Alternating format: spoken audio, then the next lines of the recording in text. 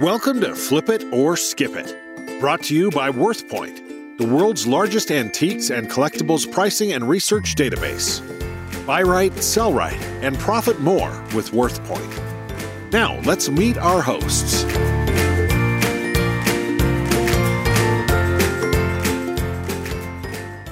Hi, everybody. I'm Dana Crawford. And I'm Wayne Jordan. In today's episode, number 67 of Flip It or Skip It, we're going to be talking about IKEA items. IKEA. I love some IKEA. Last week we did an episode on floor lamps. And in that episode, you mentioned that you own an IKEA floor lamp. So let me ask, do you know who the designer of that lamp was? I do not. Okay. And the truth is that most people don't. People love IKEA. I mean, IKEA is like the McDonald's of furniture. Yeah. And people love to go there and they love to shop and they've got some really clever things. I've bought at IKEA before and I don't pay any attention to who the designers are because I don't know them. And the other thing is most of those items that they sell have Swedish names and I don't speak Swedish. All I care about is this furniture that I'm buying going to perform the job that I want it to perform. But the fact that most people don't know who the designers are opens up a great opportunity for flippers because IKEA items are hot. For example, if I look up IKEA on WorthPoint, which goes back, 10, 12, 14 years in their database. If I sort by highest price first, the highest priced item is an artwork and it's sold for $54,000. Another item is there's a rug they list the size in centimeters. And like I said, I don't speak Swedish. So, it's roughly a 6 foot by 9 foot rug, something like that. That sold 3 months ago now, January of this year, 2022, sold for $2,200. Now, when that rug was new in 2019, it sold for about $300. Wow. And the designer's name was Virgil Abloh, Abloh. And as I looked through listings on eBay and archived listings on WorthPoint, the designer stuff was just killer. Virgil Abloh has a rug that it's about a 6 by 9 rug, and it has a saying in quotes. Now, I love this one. It sold for $2,999, 6 by 9 rug, and the saying is "keep off." Now, can you imagine having someone come into your home and you've got this beautiful rug out there, but it says "keep off"? Well, what do I do? Do I walk around? Do you want me to go somewhere else? And another one is a red rug that says "blue." So Okay. these things are bringing big bucks, but they were inexpensive to start with. And there are many, many IKEA items that have been made over the years by famous designers and people who buy the furniture and then they buy it because initially maybe they just moved or they bought a bigger house or a new apartment and they want to get something temporary. They'll get some IKEA in there with the intention of buying something better later on. And then they put this in a yard sale or take it to a thrift store or whatever without giving any research to what the current market value of the item is. And if you have a way of looking up who the designers of these things are, then you can get a pretty good handle on what the value might be. That's really interesting. Well, I try to say interesting stuff. Yeah, because honestly, when you mentioned let's do a show about IKEA, I thought, what? People collect this? And silly me, who knows? People collect anything.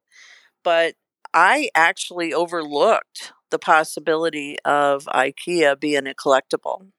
Right. Yeah, not many, probably 3, 4 years ago, I wrote an article for WorthPoint titled Collecting Vintage IKEA. And most of the information that I got, that I assembled for the article, came from Barnaby's, which is a United Kingdom listing of auction results. And some of these things were remarkable. There's a set of 4 1993 Vilbert chairs by designer Werner Patton, sold for $4,100. Wow. Teak bookshelves, 2 bookshelves by Gillis Lundgren, sold for $3,900. A pair of 1970 pine and leather Natura armchairs by Karen Mobring, sold for $1,800. Now, you know that when those things were sold new, they were very inexpensive. It's the designer's name that is bringing the big bucks these days. There's a book by Stefan Bengtsson, Bengtsson. Like I said, I don't speak Swedish. Published in 2011. It's called IKEA, the book. And all it talks about are IKEA designers. And if you go to the IKEA website, they spend a lot of time giving profiles of their designers. Currently, they're using 20 designers to design their products. And some of these things will be going for big bucks. Wow. That gives me hope because I actually bought a desk for my office from IKEA. And because I loved the big design of it because it's simple, but it's a very large, curvy, light tan color, beige color, and beautiful wood grain. And it did cost me about $300, $400, and it actually had add-ons, so you could either make it longer and extend it, or you could add a curved edge to it. So I actually added 2 curved edges to mine to make it even larger. When people come over, they're just amazed at my desk. It's really impressive. I'll try to take a picture of it and put it on the site because it's really cool. It's a really cool desk. So it could be very valuable one day. So my kids can cash it in, right? Well, and in the meantime, you'll have a really functional, nice desk. One of the things that I'd like to address that is a misconception for most people is that IKEA furniture is cheap. Yeah. It may be inexpensive, but it's not necessarily cheaply made. No. Of course, everyone knows that IKEA furniture is what's called flat pack.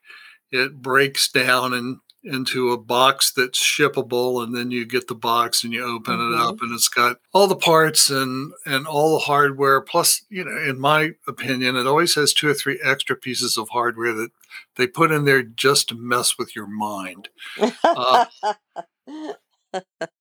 The fact that IKEA is KD, knockdown furniture, flat pack furniture, however you want to name it, doesn't mean that it's bad. If you look at how furniture today in general is made, any flat panels in furniture, like sides of bookcases or dining tables, anything that has large flat surfaces, medium density fiberboard, MDF, is the best material to have because unlike solid wood, it doesn't warp. If you make a dining room table out of solid wood, what you do is you take smaller boards and you edge glue them, but the grain direction is reversed on them so that it doesn't warp with the grain, and then you edge glue them. Sometimes you make layers and then plane it so that it's flat. Some manufacturers that don't make very thick tops will put braces on the underside of a flat solid wood panel specifically so that it doesn't warp. Now, IKEA furniture, the flat panels are not going to warp. Finished surfaces are water resistant. The only bad thing about the IKEA furniture is that the edges don't have any kind of banding. The edges are, especially bottom edges, are raw. They do put banding on the sides of them, so it's more attractive. But if you take a bookshelf and set it on a floor or a concrete floor or anything that's exposes the bottom edge, if it gets wet, it's going to swell, and it's that kind of thing is not fixable. Yeah. Okay, Dana, this is a good place to take a break. We will pause for a word from our sponsor, and we'll be right back. Hey, eBay sellers, it pays to know what you've got and what it's worth. That's why you need WorthPoint. WorthPoint.com is the world's largest resource for pricing antiques and collectibles, with millions of items, photos, and sold-for prices. With their free mobile app for iPhone and Android, you can carry the power of WorthPoint right in your pocket, wherever you go. For a 7-day, 7-lookup free trial, go to WorthPoint.com. Okay, we're back. Yours truly, Wayne Jordan and Dana Crawford, sitting at her state-of-the-art IKEA desk, and we're going to pick up where we left off. My restoration shop, I had probably a dozen national van lines that I did inspections for damaged furniture.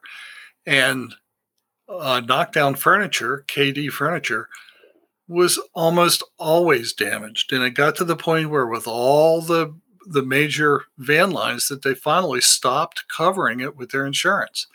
And the reason that the furniture damages so easily when it's moved is that it wasn't meant to be moved assembled. It was meant to be moved laying flat. But no one's going to disassemble their furniture when they move. But when a bookcase or a table or something has, if you don't keep the fasteners tight on them, then they will loosen up and the thing will gradually start to rack, to move a little bit. And then when you pick it up to move it, it puts pressure on the joints and the fastener breaks out. And then you've got a problem because you can't fix it. So what I found is that when you're assembling it the very first time, if you just use a little bit of white glue or carpenter's glue or something as you screw it together, it reinforces that joint. And it will be significantly stronger. Still won't be as strong as gluing solid wood, but it'll be the best you can do and it will hold up to moving. So when you're out picking and you see, say, an IKEA table or bookcase or something like that, if it's wobbly, make sure you tighten it up before you move it, or you're going to spend your money, break it getting it home, and then you won't have anything to show for it. Yeah. Yeah, that's a good point. I actually I just recently moved, and it was not that hard to take it apart. It took a little bit of time, but I was able to take it apart because I couldn't fit it through the door. Really? Yep. Well, and what was it? Was that your desk? Yeah, it's my office desk. Gotcha. And the other cool thing about IKEA is they always have these amazing additions and accessories that go to the items, like my desk, for example. I actually bought an added piece that matches it, that sits on top of the desk, that is a stand for the computer. And then you can buy things that go under the desk to make drawers or shelves or matching whatever, addition. So you can keep building and building and come up with an amazing office desk. Right. So I know we're not here to just constantly plug IKEA, but I mean to buy their products. The name of the episode is IKEA Style. So yes, no. And one other thing though, Wayne, I wanted to touch on was of course, we know there's more to IKEA besides furniture and Swedish meatballs. You know what I keep waiting for? I keep waiting for them to come out with a Swedish meatball scented candle. Oh God, that would be horrible. Horrible. But you know what? Their Swedish meatballs are amazing. And I'll never forget my first day to IKEA. And I was with my daughter. She told me about this store. She wanted to take me. And I was blown away. So the first thing we did when we arrived was we went to lunch Right. because they have an amazing cafeteria. So we went to lunch and had to experience the meatballs. And then the next thing was we kept hearing chatter about this monkey that was in the store somewhere, and it was a hidden, very valuable monkey selling high on eBay. And I was like, how come I don't know about this? And I started asking people, and they said that there was a monkey that's hard to find, and it was hidden somewhere in the store, and it was like a treasure hunt. You had to try to find the monkey. And so, of course, that day, all I could think about was this monkey, and I was looking for it nonstop. But of course, I didn't find it. But This is a toy monkey, I assume. It's yes, a a plush monkey. plush, not plastic. Okay. So, yeah, all right. I get it. A stuffed plush monkey. Yes. So here's what IKEA has. They have this word that is actually a keyword.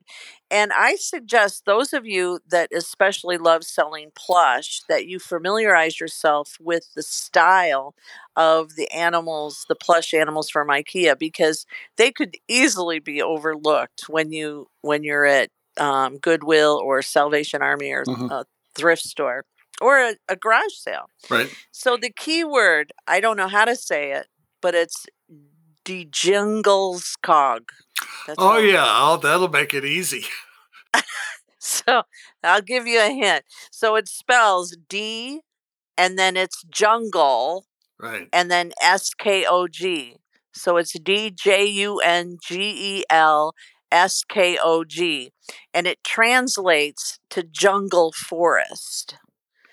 So IKEA has put out these animals that are forest animals, Right. including monkeys and bears. And it looks like when I put that keyword into eBay, it looks like the bears are the most popular Mhm. and they sell for the most amount of money. But honestly, I didn't know this until this episode. And that's why I love doing this so much, Wayne, besides spending time with you. Ah, yes. But I enjoy learning because it's, you never stop learning or you die, right? So the IKEA Dejingleskog is amazing. So if you do a search, put in IKEA and then Dejingleskog, you'll be blown away at the animals, the jungle animals.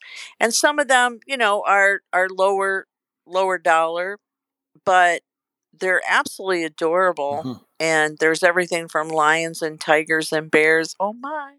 Gee, they have monkeys and snakes and a rhinoceros and a lion, a couple of panda bears, tiger. Huh. Well, the interesting thing I thought was honestly, I would look at this and think of it as if I saw it on a shelf or something, I may not look at it. I would just think it's like a carnival toy, Right. Something cheap.